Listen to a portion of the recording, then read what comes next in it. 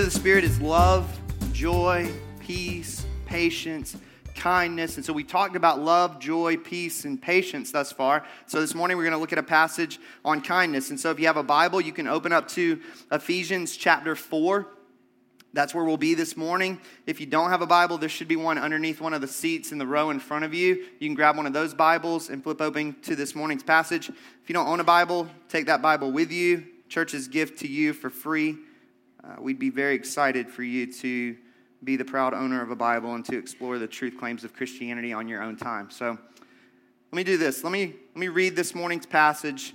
We're going from Ephesians 4:32 to Ephesians 5, verse 2. Let me read and pray, and we'll jump in and we'll get to work.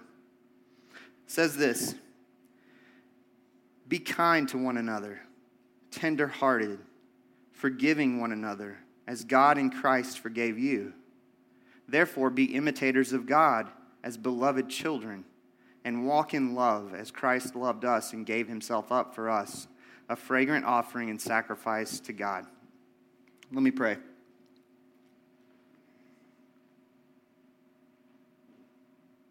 God, we deeply need your help this morning. Holy Spirit, would you work in our hearts, especially in those moments where we find ourselves defending or legitimizing or minimizing sin in our lives, our very hostilities toward this virtue that is a part of what it means to walk by the Spirit, the fruit of the Spirit.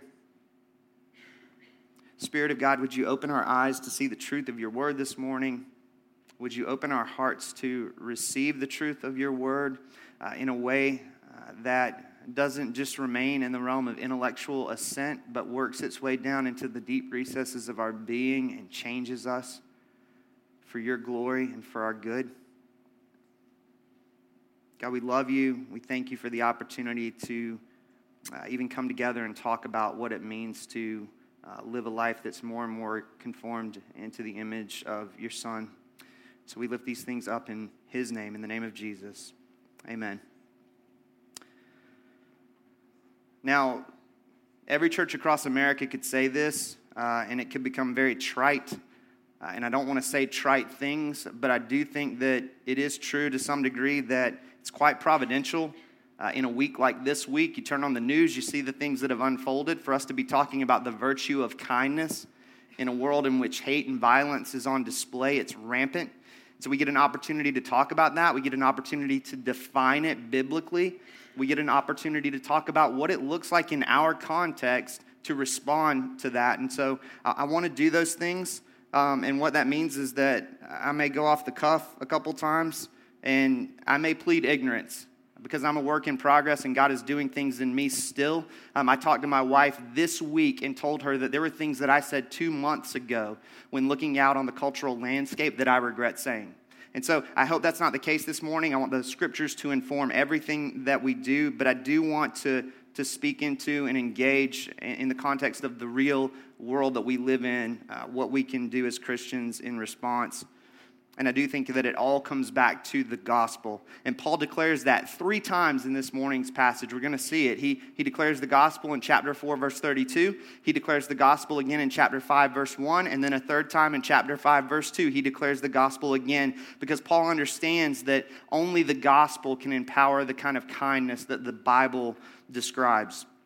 And so he says this in Ephesians chapter 4, verse 32. He says, "Be kind to one another, tender-hearted, forgiving one another as God in Christ forgave you." So the word kind in this verse, to go ahead and define it right off the go, is from the same Greek word as the word kindness in Paul's listing of the fruit of the Spirit in Galatians 5. So we're on track here. We're coming under the banner of Galatians 5 for this entire series. It's the Greek word Christos, which means useful or to make use of. It's the idea of being well-fitted to meet a need, well-fitted to care for another, and to then do something about it. So perhaps this is a helpful visual up on the screen. When you put together a puzzle, and our kids aren't old enough really to do this yet. We're still kind of going, hey, the square block fits into the square hole and the circle block fits in. No, baby, it doesn't go into the triangle hole. It goes into the, and that's what we're doing right now. But when you get to a certain age, you start to put together puzzles that look something like this, where you have one piece that has a deficit of sorts. And then you have another piece that has a peninsula that's kind of in abundance that comes in and connects, and it meets the need of that deficit so that there's a well-fitting of the two. That's what kindness is like in the biblical sense of the term. Kindness is seeing a need, having your heart stirred with compassion, and stepping out to meet that need. And so we are talking about a virtue that calls us to practical action. And yet there's so much more to it than just doing. In other words, you can exhibit polite social behavior. You can even give sacrificially to meet the need of another. And that doesn't necessarily mean that you're embracing the biblical virtue of kindness. In fact, it's very possible to exhibit polite social behavior, to be a nice person in the Target checkout line and completely miss it. That you could very well be a Pharisee and do that. That the Pharisees were really good at checking their behavioral boxes, so to speak, and putting it on display for the world to see, and yet they completely missed it. Their hearts were far from God. Jesus declared them to be whitewashed tombs. You've seen a casket at a funeral. The external looks gloriously beautiful more often than not, and yet inside of every casket is what? A dead body. Right? Those were the Pharisees. You're dead on the inside, and yet everything looks pristine on the outside. That's not the biblical virtue of kindness. Paul declares that kindness is something internal. It begins internally. That he connects kindness with being tender-hearted in verse 432. It's a rooted internal work of the heart. In fact, the word tender-hearted, from the Greek word splanknon, at its root means this. It means the inward parts, the vital organs, the entrails. Kind of gross, right? It's the same word used in Mark chapter 6 when Jesus feeds the 5,000. We're told in Mark 6:34, when Jesus went ashore, he saw a great crowd, and he had compassion on them because they were like sheep without a shepherd. That word compassion in Mark chapter 6, it's the same word translated tender-hearted in this morning's passage. And it's not just a word that can be reduced to Jesus having pity on a group of people on a hillside. It's much deeper than that. Rather, in this moment, Jesus is moved in the deepest recesses of his being, the inward parts, the vital organs, the entrails, the seat of the emotions. It's a literal gut-wrenching emotion that Jesus feels in this moment. Something wells up within him in the deepest seat of his affections as he looks out on this crowd in Mark chapter 6. And he's compelled to respond like two puzzle pieces. There's a deficiency. There's an absence of something, namely a shepherd. And so Jesus, the good shepherd, connects those puzzle pieces together. And he begins to teach the people. And he feeds the people. Physical and spiritual care for bodies and souls. And so kindness is external to some degree. But not in the sense that we put on a show for people in the form of polite social behavior. Rather, kindness is external in the sense that the heart, deeply moved, can't help but act. Okay, so get that in your mind. That's the biblical definition of kindness. Jesus is moved in the deepest recesses of his being, and so he acts. Mark 6 is an incredible display of kindness rooted in compassion. And I would encourage you to go back and read Mark 6 this week to see Jesus put that on display and to see what that even looks like in the context of a real-life situation. But for now, let me ask this question, and this is a personal question. Do you believe that Jesus feels compassion for you personally? Do you believe that? I mean, really sit with that question.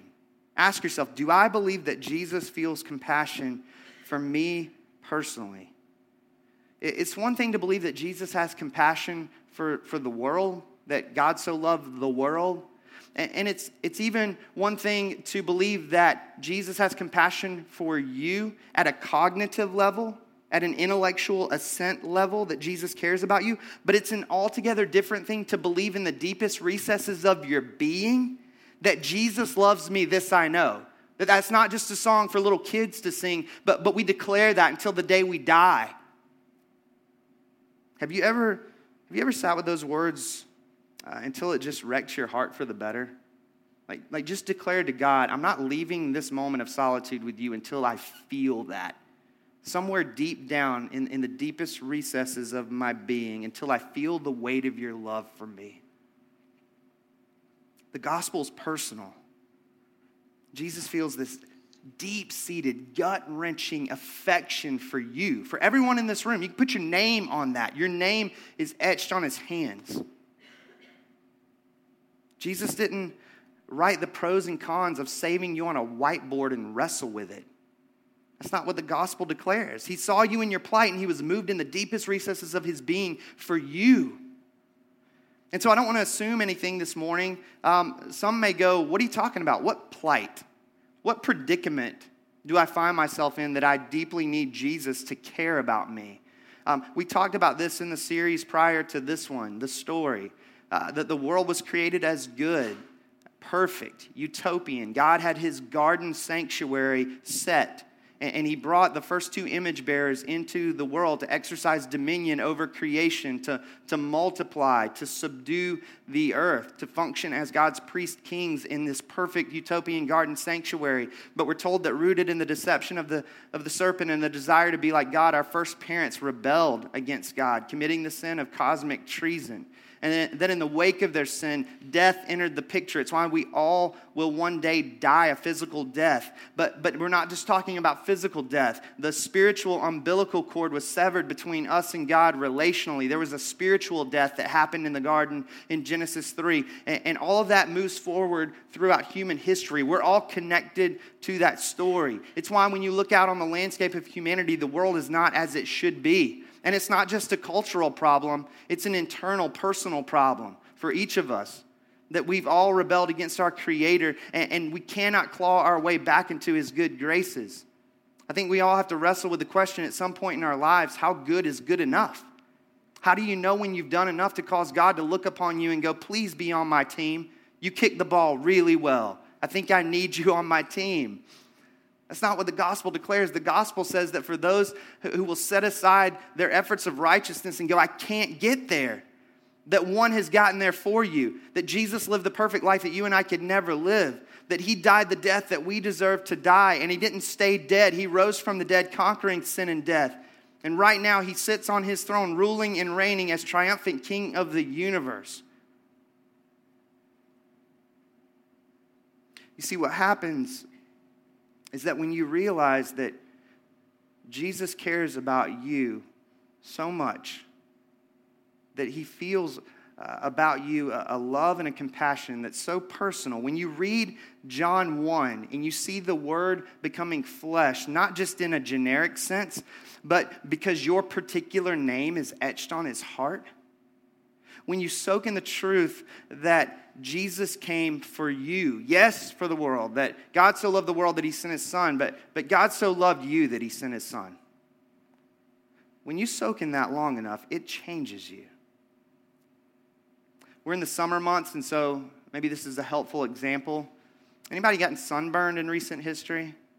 You forgot to apply a good SPF, or you did that thing where somehow you only got a good handprint, and now you have like a 5-digit, coverage on your arm or something weird like that. When you get sunburned, what does it do to the skin? It tenderizes it, right? It has a way of sensitizing the external layer of your body in such a way that to touch it, the pain, the sensitivity, the itching, all of that becomes more heightened. It takes less to create that sensitivity with respect to the outer layer. That's what being tenderhearted is like. In the same way that you have a heightened sense of touch when your skin is tender, so you have a heightened sense of affection, a heightened sense of compassion for others when your heart is tender. You go, where does that come from? Where does that affection come from? Where does that compassion for others come from? How do we grab hold of that virtue? And the answer is really simple. It's the gospel. That you could say it this way. As the sun tenderizes the skin, so the gospel tenderizes the heart.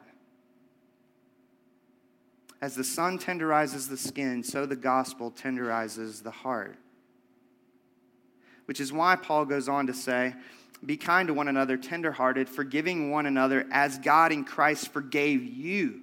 That when I see Jesus punished in my place, bearing the weight of my sin, bearing the weight of God's wrath on my behalf, I see the deep-seated, gut-wrenching compassion of God for me, toward me. And when I see the deep-seated, gut-wrenching compassion of God most clearly for me, I find my heart moved toward others the way God's heart is moved toward me.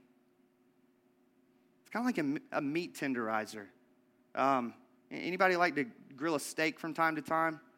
We're on a budget, so we only do it every once in a while. But when we do, we tenderize the meat. Mine's kind of a makeshift version, so I just take the fork and just create the holes, and then fill it with the tenderizer that you can buy at the grocery store. Some of you have like legitimate mallets, and you just go to town on that slab of meat. And what happens is when you bring a meat tenderizer to the game, so to speak, what it does is it softens the fibers of the meat itself so that it makes it more tender to your palate when you bite into it.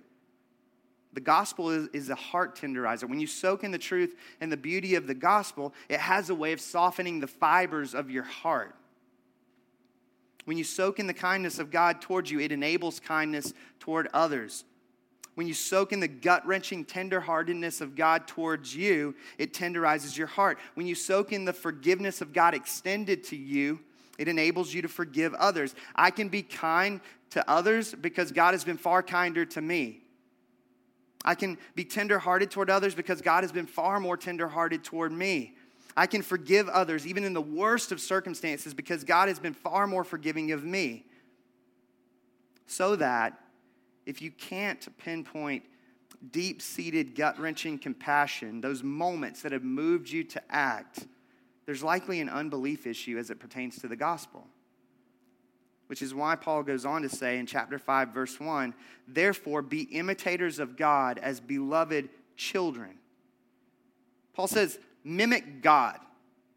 One of the most daunting verses in all the Bible, right? Mimic God. Just go out and do that today. Let me know how that goes. Anybody remember the Be Like Mike campaign from the early 90s? Gatorade? Sometimes I dream that he is me. You got like this exciting music, and it makes you go, yeah, I want to like Mike. If I could be like, and then you go out and you're shooting hoops, even if you can barely dribble a basketball, and you're trying to be like Mike, and no one could be like Mike. The closest person that could be like Mike is LeBron James, and he was 7 years old when that campaign came out. Not even sure that he could shoot a free throw from the free throw line because of the distance to get the ball to the hoop at that height. And this verse says, not be like Mike, but rather be like God. Seriously? How does that happen? I can't even be like the Apostle Paul on my good days. I don't know about you. I'll tell you how it doesn't happen. It doesn't happen by rolling out of bed and determining that we're going to white knuckle it. When we see phrases like be like or imitate, those words immediately drive us to act or to do. But the empowerment actually comes not through quickly moving to action, but rather through slowing down long enough to soak in the truth in the reality that we are, chapter 5, verse 1, beloved children of God. That it's an identity issue. Identity drives us to action. God is my Father. I'm not a spiritual orphan anymore. I don't have to dive into the dumpsters of depravity anymore. I've been brought in off the street and given a home and a name. And God is my Abba, and I'm His child. It's amazing how the more you soak in that truth, the more you resemble the very one who gave you that identity. You want to grow in godliness? You want to grow in kindness? Look at Jesus. Look at how much He loves you. Look at the new identity He's given you. And as you look at Him, watch it, how He changes you, how He tenderizes your very heart. Here's a crazy thought. That early 90s Gatorade campaign called us to something that none of us are promised. Right? Most all of us who inhabit planet Earth will never be like Mike as it pertains to the game of basketball. But listen to this. every single one of us whose faith is rooted in the person and work of Jesus is promised to be conformed to his image. Romans chapter 8, verse 29. For those whom he foreknew, he also predestined to be what? Conformed. Conformed to the image of his Son. That God promises in Romans 8:29 to enable that which he commands in chapter 5, verse 1 of Ephesians. And what that means, and this is mind-blowing, is that the Be Like God campaign will be more successful than the Be Like Mike campaign. That's unbelievable. That as you look at the cross, as you look at how much he loves you, the new identity he's given you as a beloved child of God, you can be sure that God is at work in you, slowly tenderizing your heart to beat in rhythm with his. So you have this gospel trifecta in this morning's passage, Ephesians 4:32. Look at Jesus. Look at the forgiveness extended to you in Christ. Get an eyeful of the glorious reality that God declares that you're forgiven fully in Christ. And let that tenderize your heart and empower kindness in you. Ephesians 5:1, a second go at it. Look at Jesus. Look at the new identity he's given you. Get an eyeful of the glorious reality that you've been brought in off the street and given a home and a name. And let that empower you to walk in godliness, part of which is kindness.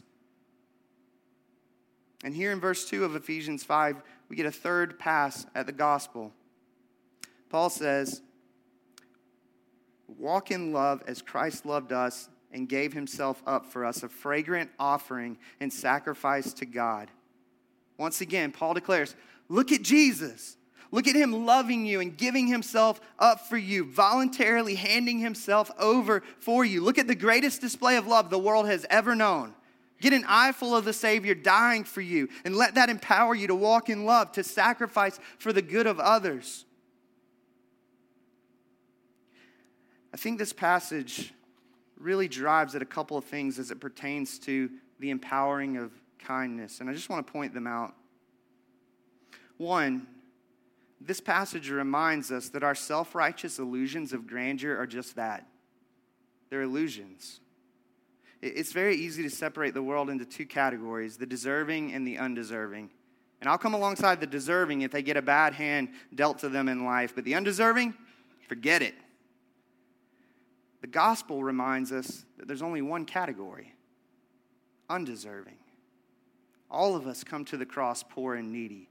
The self-righteous, according to chapter 5, verse 2 of Ephesians, declares, aren't I fragrant to God? The Christian declares, isn't Jesus fragrant to God on my behalf? That's the gospel. His perfect obedience on my behalf, my only hope. So Jesus, son of David, have mercy on me. And Jesus, rather than look down his nose at us, bleeds and dies for us. Jesus, rather than looking down his nose at us, bears the weight of God's wrath for us. When you soak in the truth of the gospel, the kindness of God extended to undeserving sinners like you and me, it has a way of shifting your default mechanism from skepticism to compassion. And you can even risk having your kindness abused. You can even do that. The gospel affords you that. Jesus knew that the multitudes would trample his blood underfoot. He knew that. He knew that many of us would use his blood as an excuse to sin all the more.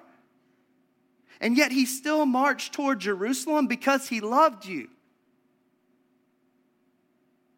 The gospel declares that you can get burned by a few people along the way, and it's going to be okay. Secondly, the gospel reveals to us a God who would bear the weight of our sins so that we might have hope. And you go, what does that have to do with kindness?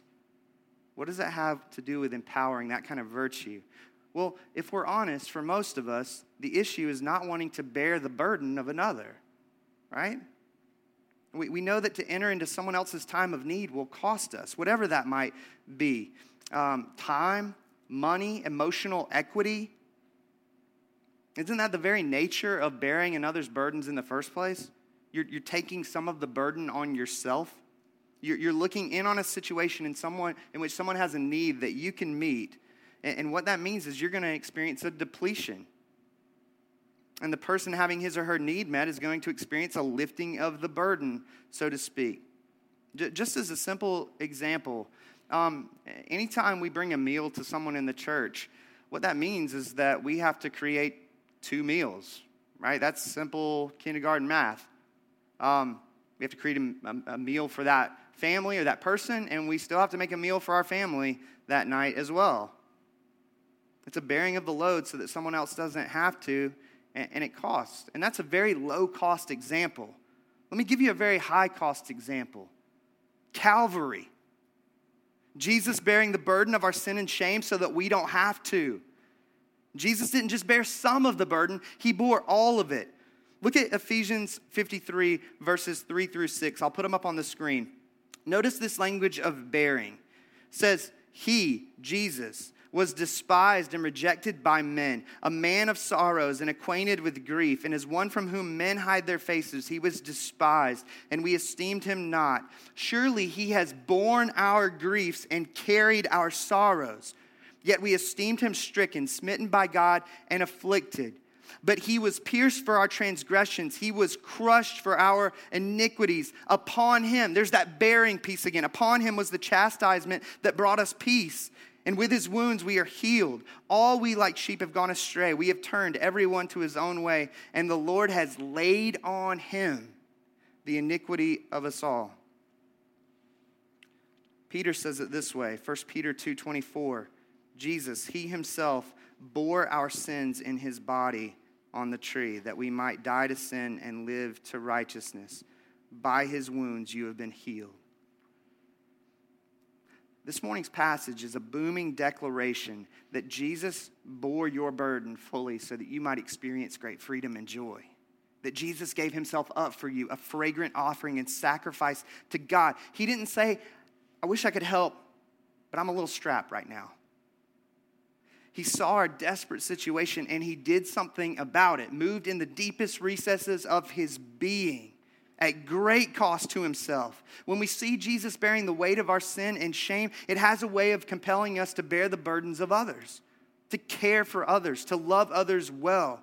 That as Christ so loved me and gave himself up for me, so I can love others and give myself up for them. And remember, this is a virtue that makes up the fruit of the Spirit, meaning it's for all Christians, not just the well-resourced. Tim Keller says this in his commentary on this virtue that makes up the fruit of the Spirit. He says, the Bible teaches that you have to look for people who have a burden on them and be willing to just slip underneath so some of that burden slides on you. You haven't really helped. You're not really being kind until you can point to parts of your lifestyle that have been changed, have been cut down. Choices you have lost because you're helping other people. The Bible doesn't give you a nice abstract way to give. The Bible says give until the burden falls on you. Give until your choices have been diminished because of your giving. That's the biblical understanding of kindness. And it takes an eyeful of the gospel to live that out, does it not? We can't live that out in our own strength, which is why Paul over and over again says, look at Jesus, look at Jesus, look at Jesus. You want to grow in kindness? Look at the kindness of God extended toward you in Jesus. He sent his son to die for you. You want to be more tender-hearted? Look at the gut-wrenching tender-heartedness of God toward you. He saw you like a sheep without a shepherd, and he entered in and did something about it. He ran to you. You want to grow in godliness, which in part is kindness? Look at Jesus. Look at the new identity he's given you. He brought you in off of the streets and gave you a home and a name.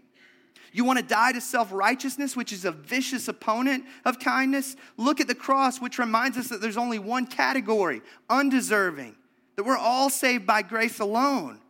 You want to be a person who cares more about the burdens of others? Look at Jesus bearing the weight of your sin and shame so that you might have hope. It's the beauty of the gospel that creates a people who walk in kindness, which is why we must constantly preach the gospel to ourselves. That you're far more sinful than you ever imagined. The rabbit hole of sin in your life runs far deeper than you think it does. But you're also far more loved and accepted than you ever dared dream. The blood-soaked cross of Christ tells you so. You're so bad that the Son of God had to die for you, yet you're so loved that the Son of God was glad to die for you. You soak in that, and it will soften the fibers of your heart. And then be amazed at what God will do through you as he opens all kinds of doors for you to extend kindness and care to others. Let me close just inviting you, giving you a window into my life this week in the wake of the things that have unfolded, that you turn on the news and you see. And I wrestled with this passage because at one point in the week, I found myself feeling that thing that Paul talks about in chapter 4, verse 32 of Ephesians, that thing that Jesus, I think, felt in Mark chapter 6 when he looked out on the crowd. I felt this gut-wrenching emotion within me, and I just wanted to do something. And I found myself helpless, thinking, what do I do from the 30269 zip code? I get on a plane and fly to Dallas or Louisiana or Minnesota? What do I do, God? Because I don't want to be a person that just feels the feeling and then doesn't respond. Remember, kindness is something that begins down in the deep recesses of our being, but it moves us to act. And so I just asked, what do I do, God? And God, in his kindness to me, reminded me that, hey, Jamie, you do know that prayer in and of itself is an action, right? And so on Friday, I decided to go for a walk and just pray. And I didn't even know what I was going to pray. I found myself praying that the kingdom would come on earth as it is in heaven, that we would experience traces of the not yet here in the already, what is to come, but here now, that God's people would be mobilized to love well, to extend the true biblical virtue of kindness to others, that we would be a people who would sort through and wrestle with what it means to do that contextually in our context here in the Southwest Atlanta corridor, and a number of other things. And during the course of my time praying to the Lord, in my spirit, I felt compelled to just mention two things. One of them is very much contextual, and I want to preface this by saying I'm not saying this because I have anyone in mind particularly. I'm not saying this because I think this is true of our congregation. I'm just saying this because I think at times leaders of the church need to speak out and say things that represent hate and violence and injustice. And one of the things that grieves me and concerns me about our particular context is I've heard both personally and through social media the kind of language that would say, we don't want particular businesses to come into our area because of the riffraff that lives in surrounding areas and the idea that they may actually come into our world.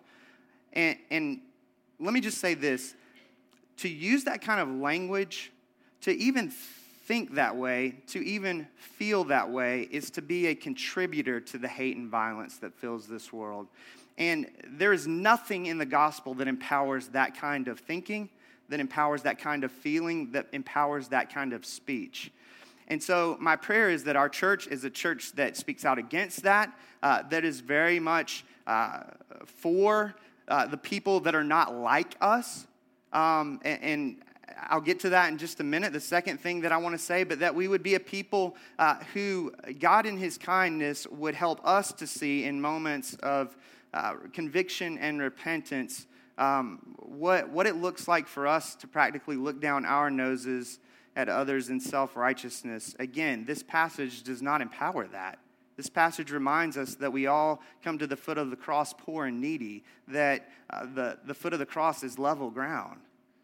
And so the other thing that I think is critical to say is this. One of the most practical things that I think we can do other than pray is be a people who seeks to purposefully engage people who aren't like us, to begin to dialogue.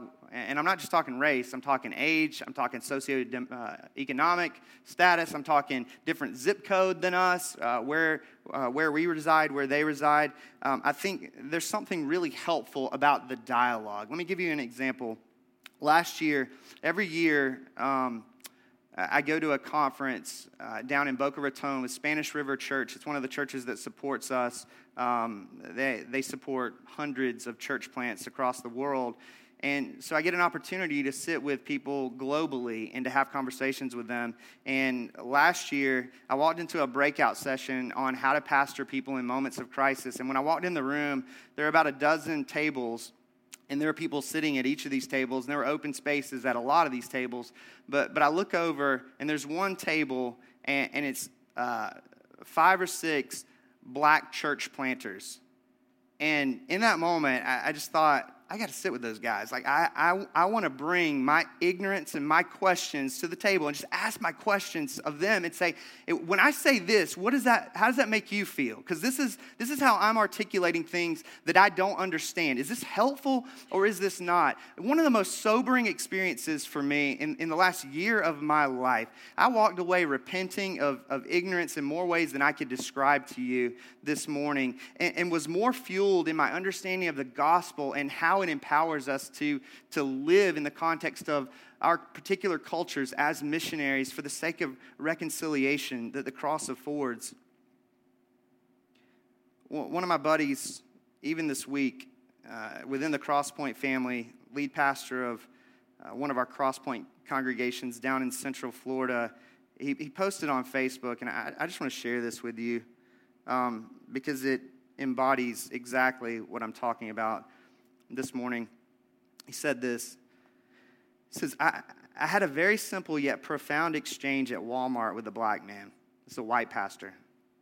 As I was finishing in the checkout line, he was unloading his cart. Our eyes caught one another as if we were thinking the same thing. We are different, but we are the same.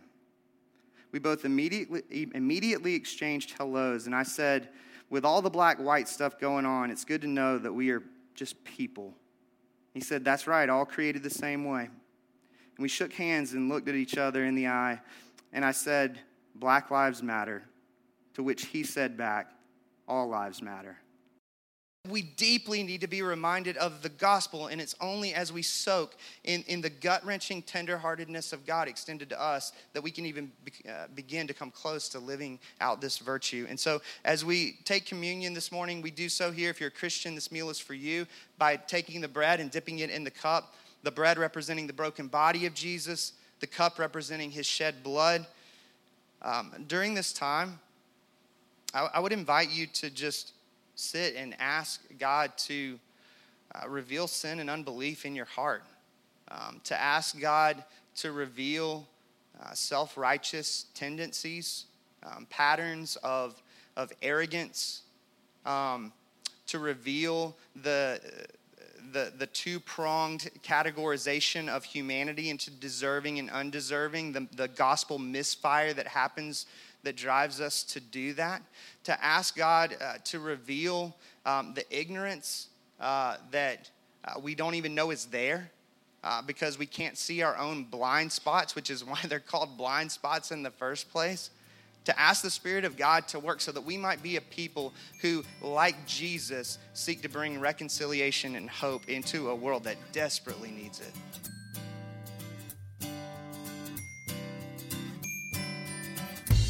Thanks for listening.